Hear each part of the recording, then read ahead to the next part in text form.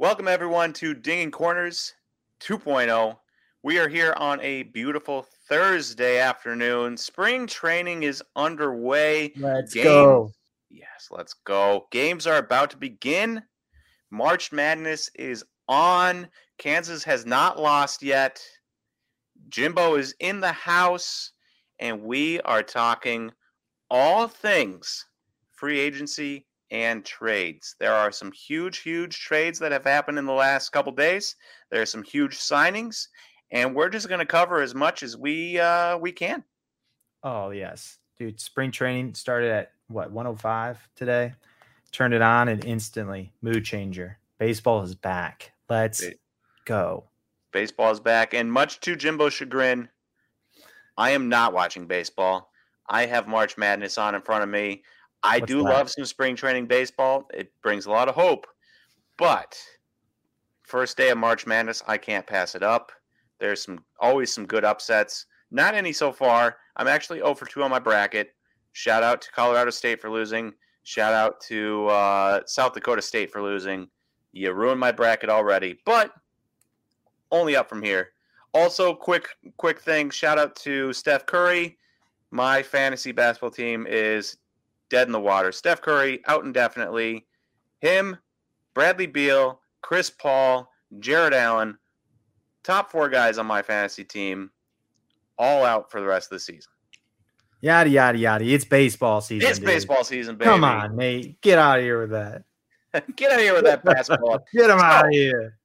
We have baseball. And that's what I love about baseball, is that Kansas is likely going to lose before like the round of 32 or something, or losing the round of 32. My fantasy basketball team is dead in the water, but it doesn't matter because we've got baseball and we've got Andrew McCutchen as a Brewer. So let's start out there, Jimbo. Let's start out there. Andrew McCutchen signs a 1-year, $8.5 million deal with the Brewers to be their quote-unquote everyday DH, and then also occasional left fielder. Now, he is 35 years old nowadays. He is no longer young, spry Andrew McCutchen that won an MVP in 2013, I believe. He is significantly older, but he is still good. He had 27 home runs with the Phillies last year. He had a 778 OPS, and I think he had like over a 900 OPS against lefties specifically, which I'll take that because we weren't a very good left-handed hitting ball club. Jimbo, give me your thoughts as a non-biased Brewers fan. Give me your thoughts on the Brewers signing Andrew McCutchen to be their DH. I personally love it. They definitely make that team way cooler because he's got some swag. I'll tell you that. Mm-hmm. But also, no, I love, in all honesty, I love that signing. Veteran bat. There's a lot of, untangible skills that he has in the clubhouse that he will bring to that young, the young crowd that they have, young team. But love it. I love that signing. Those are the signings. It's not the Carlos Correa, the Chris Bryant, type of signings that everyone gets excited for. These are the signings that have that bigger of an impact than most people see on paper. Yeah, I would agree. If we can shift to basketball again, I guess Bucks trade for PJ Tucker at the trade deadline last year. And at the time, it's like, what is PJ Tucker going to do for us? Couple second-round picks for him. Is he really going to move the needle that much where we win a championship? Turns out it did. If we don't have PJ Tucker, the Nets beat us. He was the one reason why we probably beat the Nets because of his defense. And the same thing with Andrew McCutchen. A little bit older, not as good, not having 900 OPSs or high 800 OPSs like he did back in the day with stellar defense. But you get a pretty good bat. You get occasional defensive minutes in the outfield, and you get that veteran leadership along with Lorenzo Cain. No Ryan Braun anymore, right? No Jackie Bradley Jr. So a couple of the older guys that were on the team are missing. So you have Lorenzo, and then you get that veteran leadership from McCutchen now. Should be a really good thing, especially for young guys like Luis Urias and Willy Adames, guys like that. We have some vets in there to not necessarily lead the way because they're all professionals and they've all gotten this far because they know what they're doing and they're really good. But to just advise, right? Yeah. I like it too. It also gives the manager Counsel. some wiggle room on, mixing up the lineup, play, matchups and all that. So Yeah, platoons. I mean, we really did. We struggled mightily with left-handed pitching. So to actually throw in a guy that mashes lefties in there, yeah, a nice little baseline for us. So that's the first move. First move I want to talk about. Thrilled about it as a Brewers fan. Obviously, not the hugest move in the world. It's not. You're not signing Freddie Freeman to play first base if you're the Brewers, right? And maybe we trade for somebody. Maybe we could trade for a Jose Ramirez or something. But other than that, we weren't signing Kyle Schwarber. And we should actually talk about Kyle Schwarber because he's the next guy up. So let's talk about him. And switching spots here, McCutchen came from the Phillies. Kyle Schwarber is going to the Phillies for 4 years, $79 million, just a little shy, $19.75 million a year. Pretty healthy numbers for Kyle Schwarber there for a guy that got released by the Cubs as a DH only that they didn't want to have playing in left field and they didn't want to pay. Goes to the Nationals, kills it, gets traded to the Red Sox, does just as well, if not better, for the Red Sox, and then the NL adopts DH, and Kyle Schwarber gets a massive deal because now he can go to all 32 teams or 30 teams. Yeah. I also love that too, is another, guy, postseason, so much postseason experience with him. And he, if I remember right, he crushed it last postseason. Like he was wasn't he just like burning hot during that? Let's see here. Yeah. In the ALCS, he got butchered. But before that, in the wild card and then the ALDS, he performed really well. 889 in the ALDS, 1,033 or 1,833 in his one game wild card game. Yeah, so I think I like that because the Phillies, I mean, they already have the talent to go deep and be contenders. But when you're a team where you're already pretty stacked, you need these one-off signings. Like you already have your core. You need these key postseason guys like your Jack Peterson, like the Kyle Schwarber, the guys with tons of postseason experience to take you on to that next level. Mm-hmm. And as for Schwarber, outside of 2020, weird year, 88 OPS. His last 3 full years, 117 OPS plus, 122, 148, trending in the right direction there. And he had 30 home runs, 26 home runs, 38 home runs, and then 32 home runs last year. And 32 home runs in only 113 games. And now he gets to play in the Phillies ballpark, which isn't like massive by any means. Could be pretty fun. Doesn't have to play in the field. I'm excited to see what he can do. Mm-hmm. I'm excited to see what he can do. What's interesting? I'm looking at his splits right now. Last year, he hit 296 with 1.067 OPS playing at home. But when he was playing away, he was hitting 233 with a 779 OPS at home when he was like away, which is very interesting. Those are two drastically. I wonder that's like Colorado Rocky type splits. Yeah, but then even if you look at this, he did so much better in the second half. I don't know if you touched on that in the beginning. I was kind of searching something, but he hit 253 the first half of the season. Then he hit 291 in the second half, which is just nuts. I wonder if the second half was when he went on his. No, the second half must not have been when. I think he went on his hot streak right before the All-Star break, where he hit like 16 home runs in like 18 games or something like that. That's right. Yeah, that's right. So, absolutely insane. I'm curious to see what he can do in Philadelphia.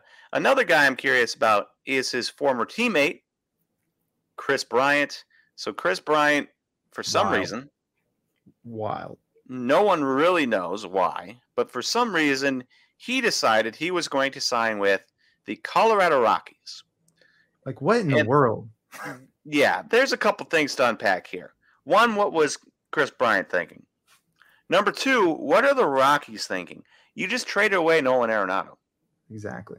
You're not re-signing Trevor Story. And now you're going after Chris Bryant? It's a jersey sales signing.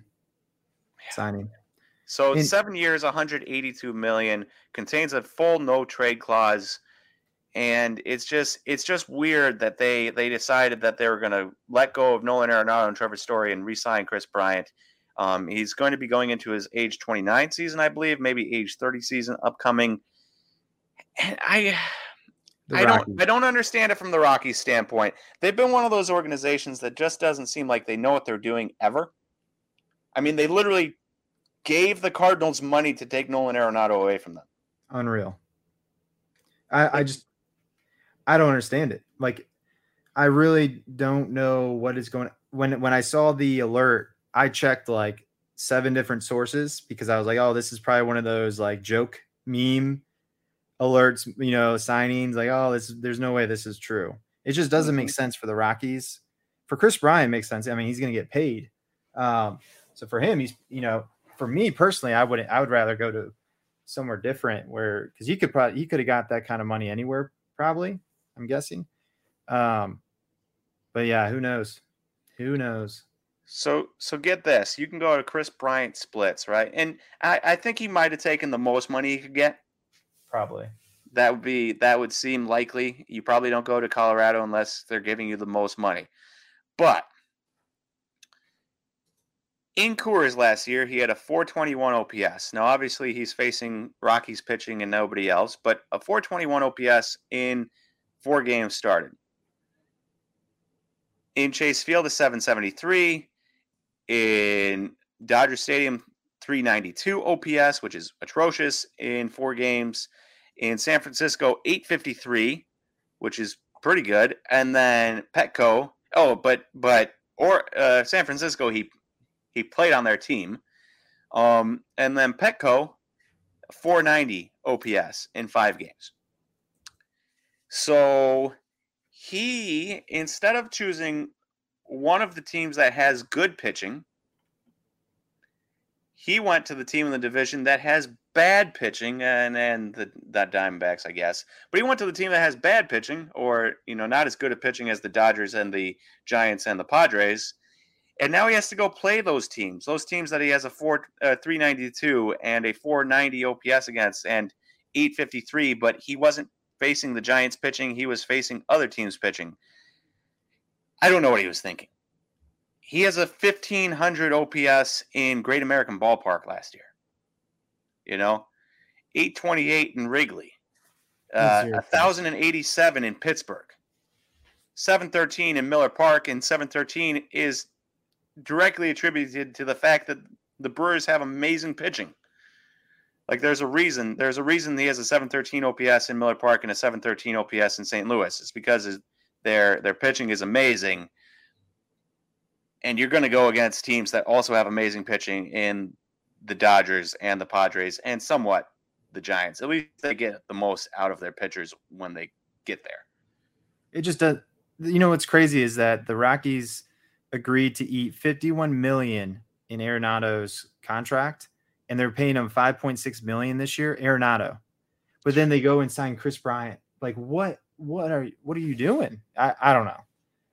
All I know is if you play fantasy baseball, draft Chris Bryant, because this dude might. I read something. He's like, yeah, he hit.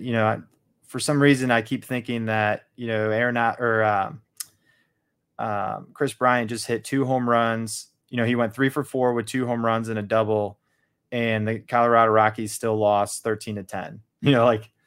That's how their games are going to be this year. That is how it's going to go. And actually, I should pull up his career splits just to see how he does in Coors Field here. And in his career at Coors Field, he has a 757 OPS. Jeez. Unexpected. There has to be something more to this. What? I'm sure there's something more to this contract that we just don't see from the outside. Like, if there's something where he can back out of it, like opt out after the third year and go for another big contract, juice up his stats. Because maybe, who knows? Maybe teams weren't calling. That's another thing. Who knows? Who knows? I mean, we don't know, but I mean, it's Kris Bryant. Like there are teams, and I should move this away from my face a little bit. There are teams that, sure, he had a down year last year. Overall, he hit 265, 353, 481 with 835 OPS, which is lower than his MVP running season and lower than his rookie of the year season, and every season except for his age 26 season, which was also a quote-unquote down year at 834. Still a good year. And there's still going to be teams that say to themselves, 835 OPS, 124 OPS plus, and there's something left in that tank that we can bet on. Yeah.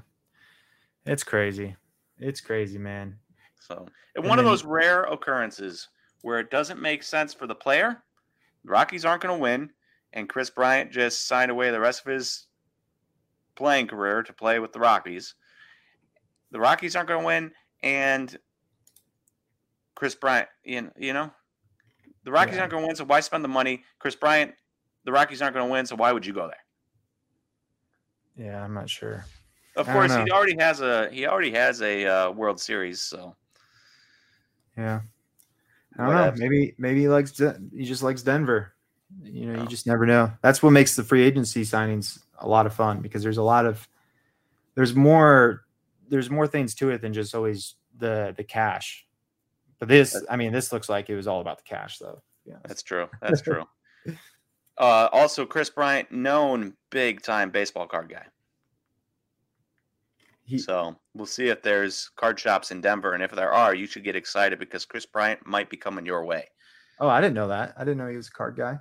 Oh, yeah, I got to talk to his agent at the National for like 30 minutes, and he said that him and Kris would go. There was a shop by Wrigley, and every single off day, he would go pick Kris up. They'd go over to the card shop. They'd buy a bunch of boxes. They'd go back to Chris's house. They just hang out and rip wax. What? That's awesome. That's cool. Very, very cool. Well, moving on from Kris Bryant to his former club, the Cubs. And they signed Suzuki. I'm going to butcher his first name. So Seiya Suzuki, outfielder from Japan for 5 years, $85 million. And when you include the posting fee of $14.625 million, that comes out to $99.625 million, round up to $100 million a year, but only $17 million for annual average value for the luxury tax. So $17 million a year for Suzuki. And this dude, I don't know if you've heard anything about him, Jimbo. I don't know if you watched the MPB. But he hit 317 with a 433 on base and a 639 slugging with 38 home runs for the Hiroshima Carp last year. And he has been killing it since 2016. He has over a 400 on base and a 500 slugging average with at least 25 home runs in each of the last 6 seasons. So he's been amazing. He's also only 27. He played 9 years in Japan. And yet it's only 27 because he came up as an 18-year-old, which is insane. And so it's a rare opportunity for someone to get a player so young, like the Cubs are getting with Suzuki. Yeah. Right in his prime, 27. Yeah. How do you feel? Sometimes I say to myself, 27, 28, 29 prime. And then sometimes I wake up as a 27-year-old and I say, I don't feel like I'm in my prime. Yeah, but these guys are built different. I'll tell you that. That's true. So, Jimbo, tell me, how do you feel about international signings, guys from Japan like that? You obviously, like literally every country, it's a mixed bag. Yeah. The thing that I think is the international play, like baseball, it's getting better everywhere, not just here in the U.S. It is getting better where the Korean leagues are legit. A lot of like the Korean leagues, the Japan league, China, they're getting much better. So Taiwan league, yes, where you know, I don't really look at the stats really of these players. It's more of, more of just watching them play and seeing, how it translates. Because it's so hard to see if it will translate here stateside. And the biggest question will be, can he hit the fastball? Because that's always the biggest thing. The difference of leagues is, the stateside guys aren't throwing 99. Exactly. And that was honestly the biggest thing I worried about with Ohtani. I was like, oh, great. He's a great hitter and all that. Will he be able to hit the fastball? And then once I saw he was able to hit the fastball right out of the gate, basically, I was like, oh yeah, he's going to be just fine. So that's where like spring training comes into play. This is where my obsession comes into play, where I'm watching all these spring training games, watching things like that. How does that translate? Like for Kim over at the Padres last year, I love that signing, but then I was watching spring training and the fastball was just overpowering for him. And I was like, oof, that's the make or break. Cause then, they'll just dice you up. Mm-hmm. And, so I guess we'll see. I like, I'm sure that signings like this for the Cubs, it's more than just what's on the field, the marketing aspect, the overseas, they'll make their money back they'll make their money back just on that. So, yeah. And that's a fair point. Something I don't always think about is, you're the Cubs, you can get the top Japanese player to come over. You're going to get a lot of Japanese, people in Japan to watch the games and to buy jerseys and all that stuff. And if you're the Rockies, you sign Kris Bryant, you're going to get a lot of people that were upset about Trevor Story leaving, trading Nolan Arenado away. You're going to get a lot of people to be like, all right, they did something.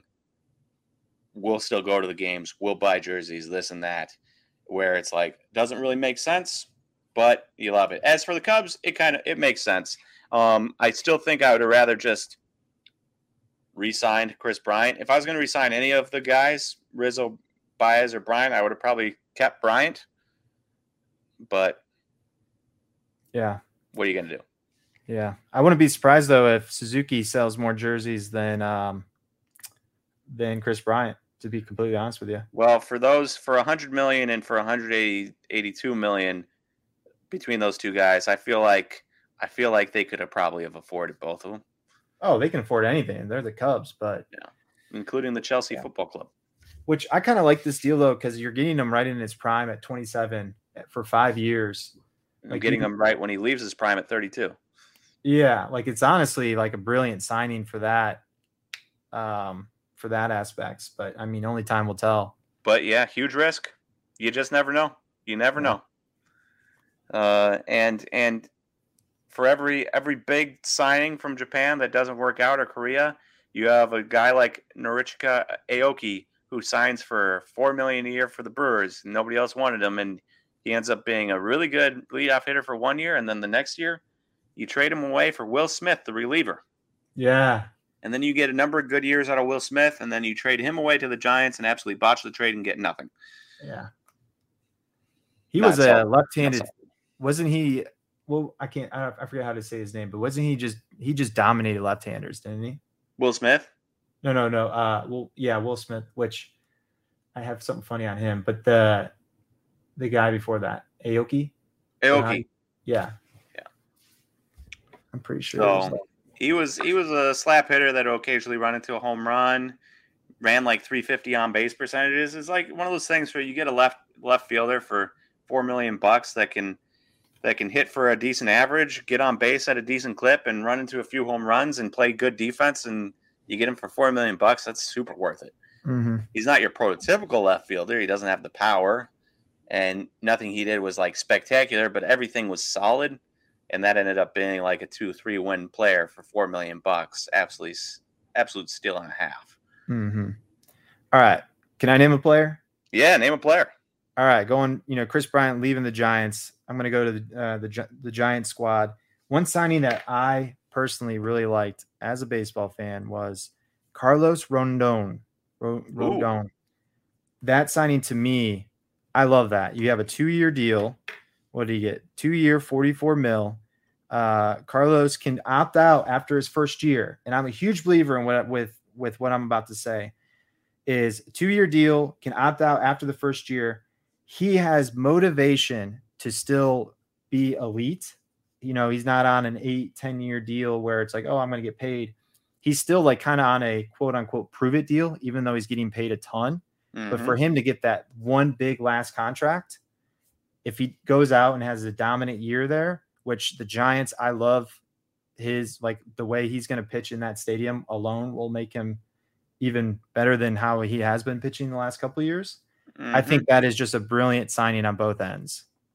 I agree. I like Carlos Rendon. I've liked Carlos Rendon for a while. He has disappointed me for years. He did not disappoint me last year, which is funny because he was a free agent. He signed a 1-year, like minuscule deal, $5 million, I think, with the White Sox. Yeah. And then he absolutely blew up.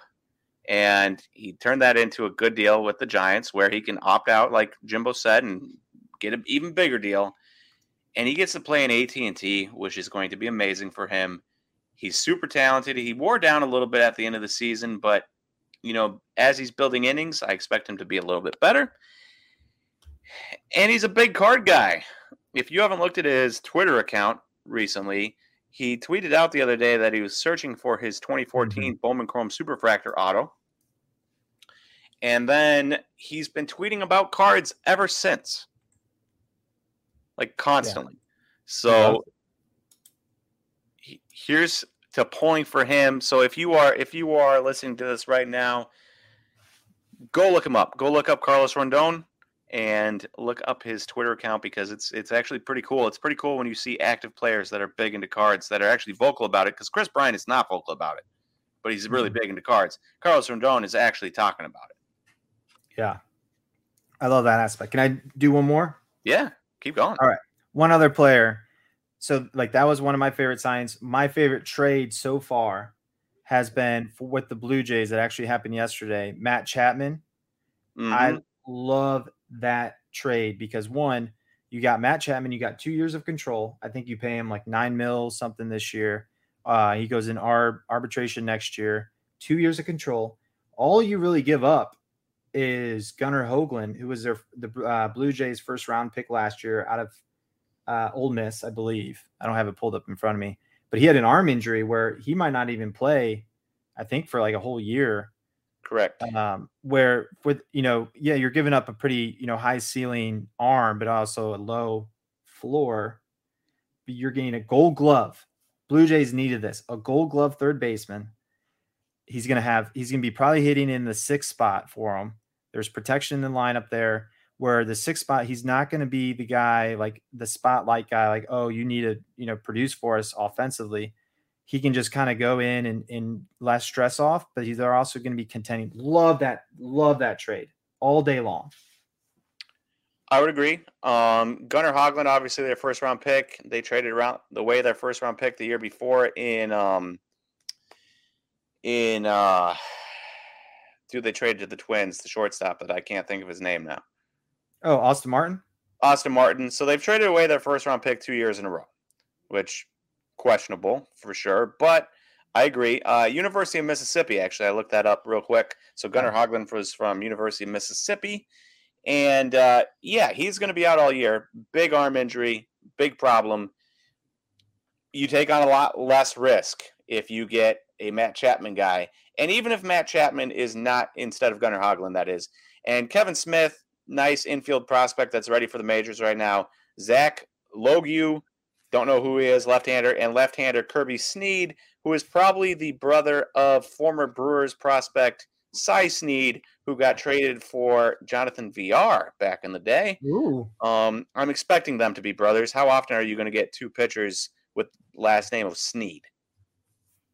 So you never know. Probably brothers, but maybe not. But those are the four guys in the package. And as for Matt Chapman, the last 2 years he's been trending downwards. So 111 OPS plus in his first year, 137 his second year, 127, 120, and then last year 100.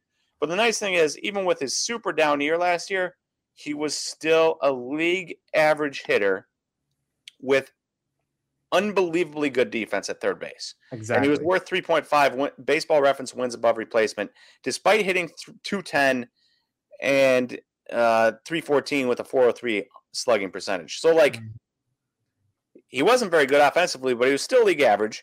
And with league average offense, 27 bombs, and his defense, he's still a very, very, very good player. Well, here's the thing: they don't need him to produce on offense because that lineup is so stacked. They can sacrifice that aspect. It's only going to help Bo Bichette as well because that puts less stress on him. Matt Chapman will cover way more than Vladdy out there or whoever else they were throwing out there. Correct.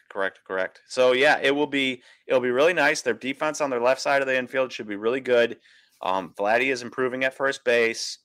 Second base is a little bit of a question mark right now. They might go after Jose Ramirez and trade away. Since I brought this up on Dingy Corner's post yesterday, because they have Matt Chapman now for 2 years, and they've got Bo Bichette, and they've got a myriad Otto Lopez, Espinal, and then Santiago Espinal, I think, or Espinal, I don't remember, and then Kevin Biggio at second base, and then utility spots, and you've got Randall Grichuk, George Springer, Teoscar Hernandez, and Lourdes Gurriel Jr. in the outfield. You pretty much have, and then multiple catchers in Alejandro Kirk and Danny Jansen. Shout out Wisconsin. Danny Jansen's from Appleton, Wisconsin, which is just south of Green Bay. So you have guys all over the place, and quality major league guys. Some of those guys, Otto Lopez and Espinal, like, you might not have heard of them, but they are quality major league players, quality major league pieces where they deserve to be in the majors and they deserve to be playing, along with almost every other guy on that team. You add Matt Chapman to that mix at third base, and now it's like, all right, you've got Jordan Groshans or Elvis Martinez coming down the pipeline. Jordan Groshans a little bit closer than Martinez, but they should both be up within the next 2 years. But Matt Chapman's there for the next 2 years. All of their positions, all their guys at second and utility there for the next 2 years. Vlad there for the next 2 years. All of their outfielders there for the next 2 years, which makes it very interesting, and I'm very curious to see what happens with Jordan Groshans and Elvis Martinez specifically, because I got to imagine one of them is getting traded. And maybe one of those guys and Gabriel Moreno, because their catching is in good shape, gets traded for Jose Ramirez. And then all three of those second basemen move to utility spots, or maybe one of them takes the second base spot and one of them takes a utility. But I got to imagine some of them are getting moved, which makes this Chapman trade more interesting to me because I love prospects. And I just don't know what they're going to do, but they have way more quality major league players than they have starting positions, and they have prospects right behind that are going to be quality major leaguers. And I think that's why they're trading up basically. They're consolidating talent into a Matt Chapman and these, and I'm looking at the Blue Jays salary breakdown by year, and they are set up for at least the next 2 years with just about their entire core. They have control over salary, like contract wise. They have built perfectly. They're during the draft, they have done, fantastic during the draft. But the key piece to all of this, Blue Jays have done phenomenal in the international market, in developing talent and finding talent in the international market, which is allowing them to make trades like this, where they can trade a prospect here or there because they have so much depth. And honestly, if they get Jose Ramirez, to me, him and Whit Merrifield are like my two biggest, most underrated players in baseball for the last, couple, 5 years or whatever, how many years they've been playing.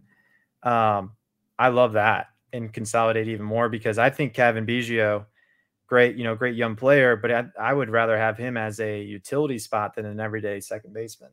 Yeah. And I wouldn't be shocked if a team like the Guardians, can't say Indians anymore, Guardians, if they go after, if they trade Jose Ramirez and they pick up a Moreno, their catching prospect, and if they pick up Jordan Groshans or Elvis Martinez, because I'm imagining it would take both those guys if a Kevin Biggio is like the third piece. in a trade, and then maybe the Guardians trade like a reliever in that deal. Those three guys for a reliever, one of their better relievers, and Jose Ramirez. I could see something like that happening, and then you still have utility guys all over the place. Yeah, for the Blue Jays to be able to use. I mean, I've been a huge fan of the Blue Jays the last couple of years, just of what they've been building. And I was talking to Mikey here, and he was asking me just some baseball questions. He's like, who would you say is, that's going to win it all? That's not your, super obvious pick. I'm Blue Jays or White Sox. I am huge fans of, because they kind of built their team the same way. But I like the Blue Jays over the White Sox because they're pitching. Jose Berrios. I was actually just about to ask you about that because I was going to ask you about their pitching.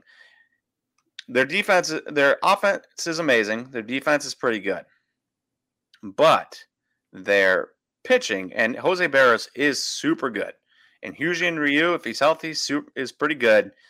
They have Kevin Gausman, Alex Manoah, Yusei Kikuchi.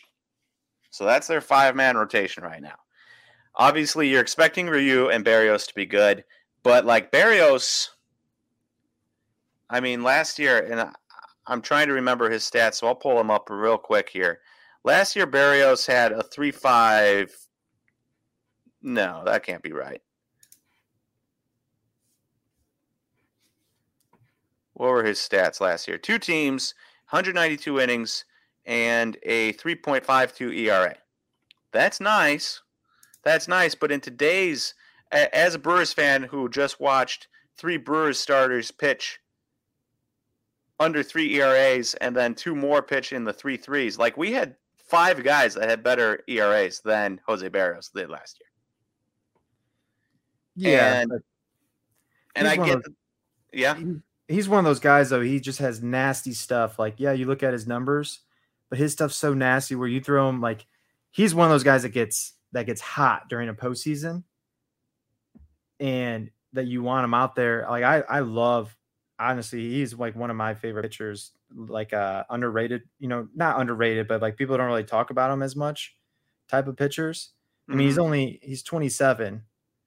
And he's got nasty stuff. His contract isn't that, like, it's very team friendly. But I like that. Like, I do agree though. Like, he's not the ace, which I'm a huge believer of having, like a Max Scherzer or Justin Verlander at the top going into the postseason. To win you that big game, that game 7.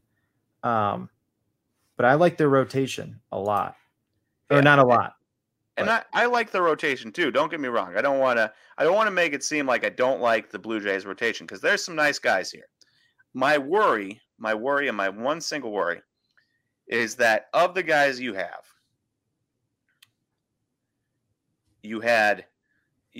Berrios and Ryu, very nice pitchers, not exactly the type of guys that I'm saying are aces, Correct. And then you have Kevin Gausman, who was an ace last year. Is he going to go? Or was it 2 years ago that he was an ace? No, he was an ace last year. 2021, 192 innings, 2.81 ERA. So he was an ace last year for San Francisco. Will he trend backwards? I don't know. He never had that good of a year before. I could see him trending back to a 3.5 ERA guy pretty easily, if that makes sense. And then you have, so those 3 guys, nice, but I could see Kevin Gausman trending backwards. And then you have 3 guys that are kind of very similar, like number 3 starters. Maybe number 2 on their best year, but definitely not an ace. And definitely you're not going to want to have them matching up against Corbin Burns or Brandon Woodruff type guys, right? And then you get into Alex Manoah and Yusei Kikuchi. Ton of talent. Alex Manoah was really good last year, but he only threw 111 innings plus 18 in the minors. That's 129 innings overall. Like, you're going to need that guy to throw 200 innings in a year. Can he just suddenly jump up to 200 innings, without wearing out? He's a big dude, 6'6", 260, so I'd be willing to bet on it, but you usually like to build these innings on these guys. Mm-hmm. And if they are as good as people think, you're not going to have time to build innings on Alex Manoah. He's just going to have to throw like 200 innings, including playoffs. Mm-hmm. So I'm worried there. And then Kikuchi, I like that upside play. I think they signed him for 3 years, 33 million, something like that. There's a ton of upside there that hasn't been realized in Seattle, but it's still a risk because maybe it never materializes, and you're spending $11 million on your fifth starter. So like there's a lot of talent in this rotation. There's a lot of guys that could either take steps up or take steps back. Like it could go to an extreme. Every single guy here could take a huge step forward, and all of a sudden you have an insane rotation, like super good. It could go the opposite extreme, and every guy kind of takes a step back, and I wouldn't be shocked by either result, you know? Yeah. And that's what has me worried. It's just not as steady of a rotation as other contenders. It's a good rotation. It's a good rotation, but none of the guys like scare me per se. They're all really good. There's probably like 4 number 3s on this rotation, maybe a number 2 depending on the year, but nobody that I would say right now, this looks like a rotation that definitely has an ace or 2 aces on it. Yeah, because I didn't like that Kevin Gossman signing for him personally. I mean, you got, he's a 31-year-old. He definitely got his stats were definitely helped out playing it, in San Francisco. Yep. Where you're kind of overpaying for him, but they needed someone. So I do give I do applaud the Blue Jays saying, hey, we're going to have to overpay this guy, because we need him. We need someone, a veteran presence. The Kenny Rogers, as I would say. You need someone like that. But on paper, it doesn't look good. But who knows? Like maybe he did figure it out there. And maybe it was more than, just the stadium. But, man, that is such a tough division, too, playing, the Rays and the Red Sox and the Yankees as much as they will. Luckily, they get to play the Orioles just as much. But even the Orioles, they've got plenty of prospects that are going to be coming up. True. And you've got other VR's no longer there. He just signed a deal with the Cubs, I think. 1 year, $6 million. Mm-hmm. But they've got prospects that could, you get up and all of a sudden it's not exactly the easy Orioles to pitch through. They're not going to have good pitching by any means, but I wouldn't be shocked if all of a sudden these teams go in there expecting an easy win, and all of a sudden you look down at the end of the year and you have a 11-7 record against them, and you're like, how did we let so many games go against the Orioles because they called up their Adley Rutschmans and guys like that? Yeah. I will say for the Blue Jays, I am a huge fan of Alek Manoah. I think he is going to be if he, obviously with pitchers, if he can stay healthy, he's like one of those, he could be a top 5 pitcher in the league type guy. I really like him too, which is why when I brought him up, it was only about the innings. Yeah, which I agree. That was my one concern, was that he's a really nice pitcher. He was amazing last year. I expect him to be amazing this year. I worry that he'll have been used too much by the time playoffs come around, that it'll wear down. Mm-hmm. That's all. Yeah. Like, I don't doubt his talent at all, and I don't doubt any of these guys' talent. They all have talent, and they all have talent to be number 3s pretty easily. It's just, if you are a team that, like the Blue Jays, and you can they could have all number 3s and just bash their way to a World Series. They'll be regular season regular season champs, but postseason. But when you get to the postseason, pitching always seems to get a little bit better, and it doesn't matter who you are. It's hard to put up a ton of runs. Pitching just always gets a little bit better, and hard to bash your way into a World Series. You kind of need the pitching, and if you are a team like them going up against the Mets, if they made it to the World Series, and now you have Ryu going against DeGrom and Berrios going against Scherzer, who are you taking? Yeah. You're taking DeGrom and Scherzer. So exactly. But a couple last things I want to talk about here. I don't know how much time we've spent today on today's episode. Let's see here. 44 minutes. All right, we're gonna wind this thing up here real quick. 2 more things I want to talk about. 1, I want to talk about the Reds, and then 2, I want to talk about Fernando Tatis. Which one would you like to start with? Either or. All right, we'll start with the Reds. Also, shout out Matt Olson. We talked about Matt Chapman a lot. Shout out to the Braves and Matt Olson. Trading for Matt Olson, just real quick in case anybody missed it. Traded for Matt Olson for Christian Pache, Shea Langlers, Ryan Cusick, and Joey Estes, or whatever. Pache and Langlers, obviously the big gets there. And then they also signed Matt Olson to an 8-year, $168 million contract extension. So they got the younger player for more time, for less money, gave up some prospects for him, but prospects that didn't really have spots to play anyways. Yeah. So they got the younger player for more years, for less money, and Matt Olson has been the better player the last couple of years than Freddie Freeman, as hard as that is to believe, because Freddie Freeman's been really good. Matt Olson's been just as good, if not just a smidge better. So shout out the Braves. I like that move. I like not breaking the bank for a 32-year-old first baseman. Big fan. But anyways, on to the Reds here. And there was a report, GM, Reds do not expect to trade Luis Castillo and Tyler Mull. Or Molly. I don't know how to say these last names. Malala. Which is newsworthy. Usually, you could say that about any team. Dodgers do not expect to trade Max Muncy and Trey Turner. Yeah, no duh, right? But for the Reds, the reason this is news is because they waived Wade Miley and his $10 million salary, despite the fact that he was amazing last year. Unreal. They traded away Tucker Barnhart to the Tigers. Let's go. Shout out Tigers. They traded Sonny Gray to the Twins. They traded Jesse Winker and Eugenio Suarez to the Mariners and picked up Brandon Williamson, who's a really nice pitcher, and Justin Dunn, who's also a nice pitcher. So, that was a nice move, but kind of shocking to me because every time I watch Eugenio Suarez play against the Brewers, he kills them. So I'm just of the frame of mind that Eugenio Suarez is really good still. And then it turns out that they were dumping his contract, 3 years and $36 million left. They were dumping his contract because he hit 202 2 years ago and 198 last year and was negative wins above replacement on the season. Shocking news to me, because when you see a guy in your division, he always kills you. It's just oh yeah, he must be doing really well against everyone else, even if you're not paying attention.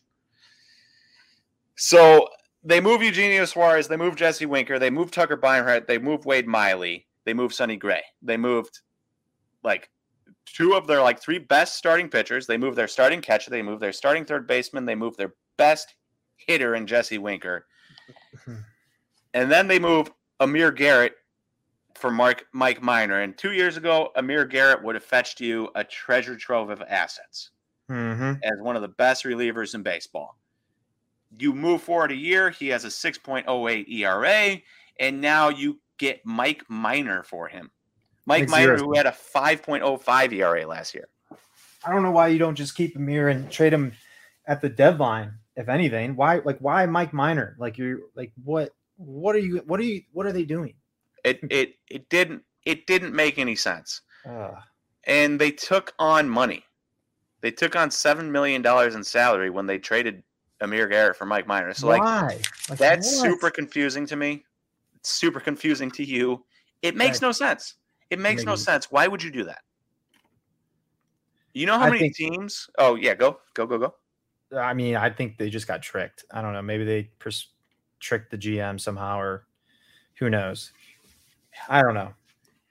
Imagine how many teams sign a guy. If Amir Garrett got released, how many not even rebuilding teams, contending teams would line up to get him, just because that's the potential to put at the back. Your worst reliever, you sign Amir Garrett and you see if you can capture lightning in a bottle.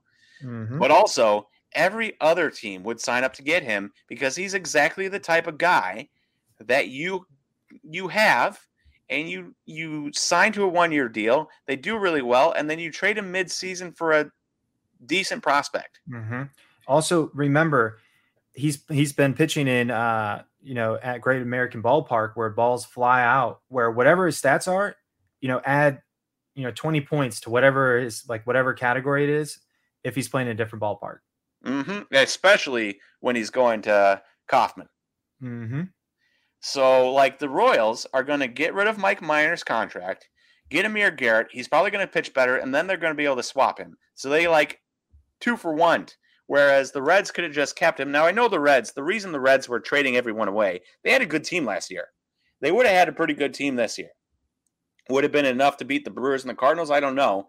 But it would have been enough to be above 500 team probably. But they wanted to save money.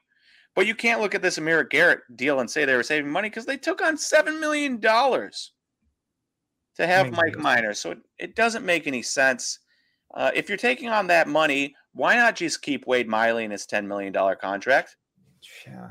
And keep Amir Garrett? I don't know. I don't need, dude, the Redlegs. I lived in Cincinnati for like a while. I feel bad for Cincinnati fans. That's tough. Yeah. It's absolutely brutal. You got rid of you got nothing for Wade Miley. You waived him. You traded your best catcher. You traded your best pitcher. You traded your best position player. You traded Eugenio Suarez. And you trade your best lottery ticket in Amir Garrett to take on more salary and take on a pitcher that's just as bad last year. It is bonkers to me, and it's bonkers what the Reds are doing. And, like, if you want to save payroll, sure. Okay, you spent too much money, you have to save payroll. I don't know if I believe it, but okay, whatever. The way they've gone about it, though, at this point, just trade Luis Castillo. Trade Tyler Mahle. Get another couple more top 100 prospects. Sign a bunch of random dudes that you think, like Mike Minor type guys that you think can do well and you can trade midseason. And just call it a day at this point because you've already butchered your team. So what's the point of keeping Luis Castillo? Yeah, I agree. I would love to have Luis Castillo. I think he's a super underrated pitcher in my opinion. But how about this? Any other? I know we're creeping up to like 50 something minutes here, but is there any other players? I know like next week by this time, there's going to be so many more signings and trades. There's still a lot of great talent available. True. Which makes this a lot of fun. I mean, Trevor Story hasn't signed yet, so there's one last thing I want to talk about, and it's Fernando Tatis. Oh yeah, forgot about that. And let's just talk quickly about Fernando Tatis because I don't know where you're at on him. But a lot of this offseason, people would be like, Nate, who should I buy? Soto, Tatis, Acuna, Vlad. And my answer would always be number one, Soto. But then usually number two was Vlad, even though people don't trust his weight issues. He's not really getting injured. He's just weight issues. And then number three was Acuna, and number four was Tatis. And Tatis was number four because the last 4 years he dealt with 4 different types of injuries to 4 different parts of his body, including in the minors. And now we're on to year 5, and he's dealing with a 5th different injury. And this one was sustained in a motorcycle accident, apparently, and he had to have surgery on his wrist. He's out for 3 months. And it's gotten to the point where, a nagging injury on the same thing is concerning, but an injury to a different part of your body every single year, also ultra concerning to me. And it's gotten to the point where I don't think I could invest in Tatis. See, I have not been bullish on buying Tatis for the last probably year and a half, just because of those concerns where it's like, okay, he's at such a premium because when he's healthy and he looks fantastic, and that's why you're paying the premium, which is great.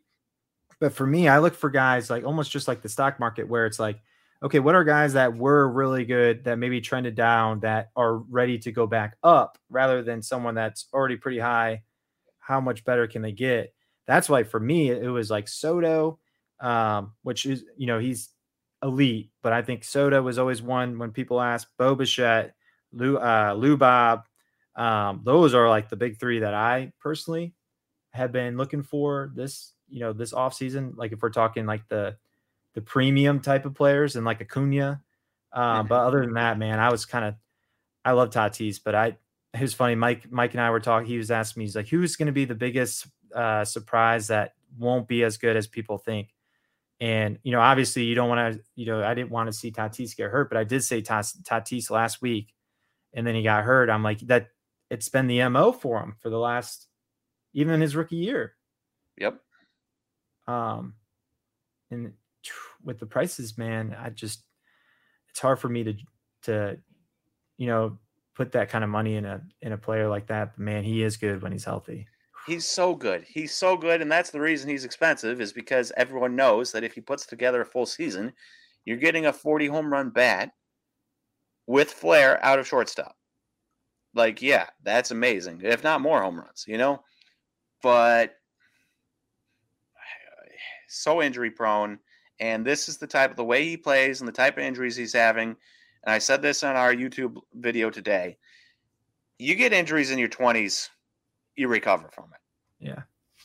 Those injuries, though, will start creeping back up. You see older people.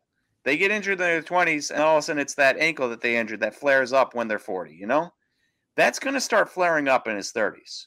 And if he's getting injured now, he's going to get injured more later. And the injuries he sustained from when he was younger are going to flare up in their 30s. And I would not be shocked if Tatis is the type of guy that burns very bright and then is a below average player by the time he's 32. Do I want to invest in a below average player by the time he's 32? And not saying that will happen. And there's going to be people that are upset that I would even mention that. Mm-hmm. Not going to say that will happen, but I can see that happening. Yeah. And for me, I can also see Juan Soto, Joey Votto, amazing eye at the plate. And he has been amazing for years and years and years. He went through a little bit of a dry spell there, but he was still above average. And now he's been really good the last year. And I can see Juan Soto with a Joey Votto type career where you get to 37, 38, and the dude is still good because his eye at the plate is amazing. And he'll still be hitting home runs. And even if it's not as many home runs, he'll still be hitting home runs. He'll still be getting on base. And he'll still be a useful major league player by the time he reaches his late 30s and maybe even 40. Mm-hmm. I do not think Tatis will be a valuable player by the time he reaches his late 30s. Yeah. And if I want to invest in somebody, I want to invest in the dude that's going to have a 20-year career, not a 11-year career. Yeah. And you want to know another reason why I'm a huge Juan Soto fan, non-tangible, throw the numbers out, is the fact that he's still on, he hasn't signed that big extension. So he hasn't gotten that huge payday yet. He's betting on himself. He's betting on himself, which for cards and for just stat wise, I'm telling you, it is a different mindset. Like, think about it. Put yourself in their shoes. If you told me, all right, Nate, you can make $20,000 a year from podcasting and it can go up if you do better, I would try really hard. And then if you told me, Nate, you are going to be making $150,000 a year guaranteed for the next 10 years, locked in. Think about that. Yeah, you'd be like, all right, I'm making this, and then you're going to have weeks where you just kind of phone it in. No phoning it in for Juan Soto. But in some of these things too, like these guys get these monster contracts, even if they get released or, whatever, like not playing for that team anymore, they still get paid. Like look at Prince Fielder. He hasn't played in years and he's still getting paid because he got released. Well, to be fair, that's a little, I get the sentiment you're bringing up. So I don't want the same sentiment of these guys might get lackadaisical to be applied to Prince Fielder since his problem was neck injuries. Yeah. So just so we're clear on that, because Prince Fielder he worked very hard. I mean, that dude played 162 games so many times for the Brewers. Mm-hmm. But with the one, so that's why I think too, the Acuna, he signed that big extension when he was young, but he knows that was a nice extension. He was betting, kind of taking the middle road, but for him to get the monster deal that he's seen all of his other colleagues getting, he still has to perform to that level to get that next one. Mm-hmm. So, and I love Acuna too. I do worry about his injuries also. Me too. But I worry about them less than Tatis. I think there's just a little bit more potential to get injured playing the infield recklessly than the outfield. Mm-hmm. With that, I think we'll probably call it quits. We're almost to 60 minutes here. So we are going to call it quits on this here free agency recap Ding and Corners episode. Jimbo, any last words? Nothing besides shout out to our friends over in Australia and anyone that listens globally. I think that is awesome. Also, always thank you so much for all the comments and the messages. It is incredible. It gets me so amped up. Yep, got a couple nice messages this week. I always share them with Jimbo when we get them at the Dingy Corners page. And to everyone that reaches out, takes a moment to reach out to us, we do appreciate it, and it does mean a lot because we do this podcast just for the love of baseball. Get nothing else out of it except for the love of baseball. Yes. And the fact that you guys reach out to also say, hey, you enjoy listening to the podcast and you love baseball also, we love that. That's what we do it for. So appreciate you guys. Jimbo, appreciate you. Thank you for joining another Dinging Corners. Another one in the books. We will be back here again next Friday. Cool. See you, everyone. All right. Have a good night, guys. Or a good day. Or whatever time you're listening to this, I hope you enjoy the rest of your day.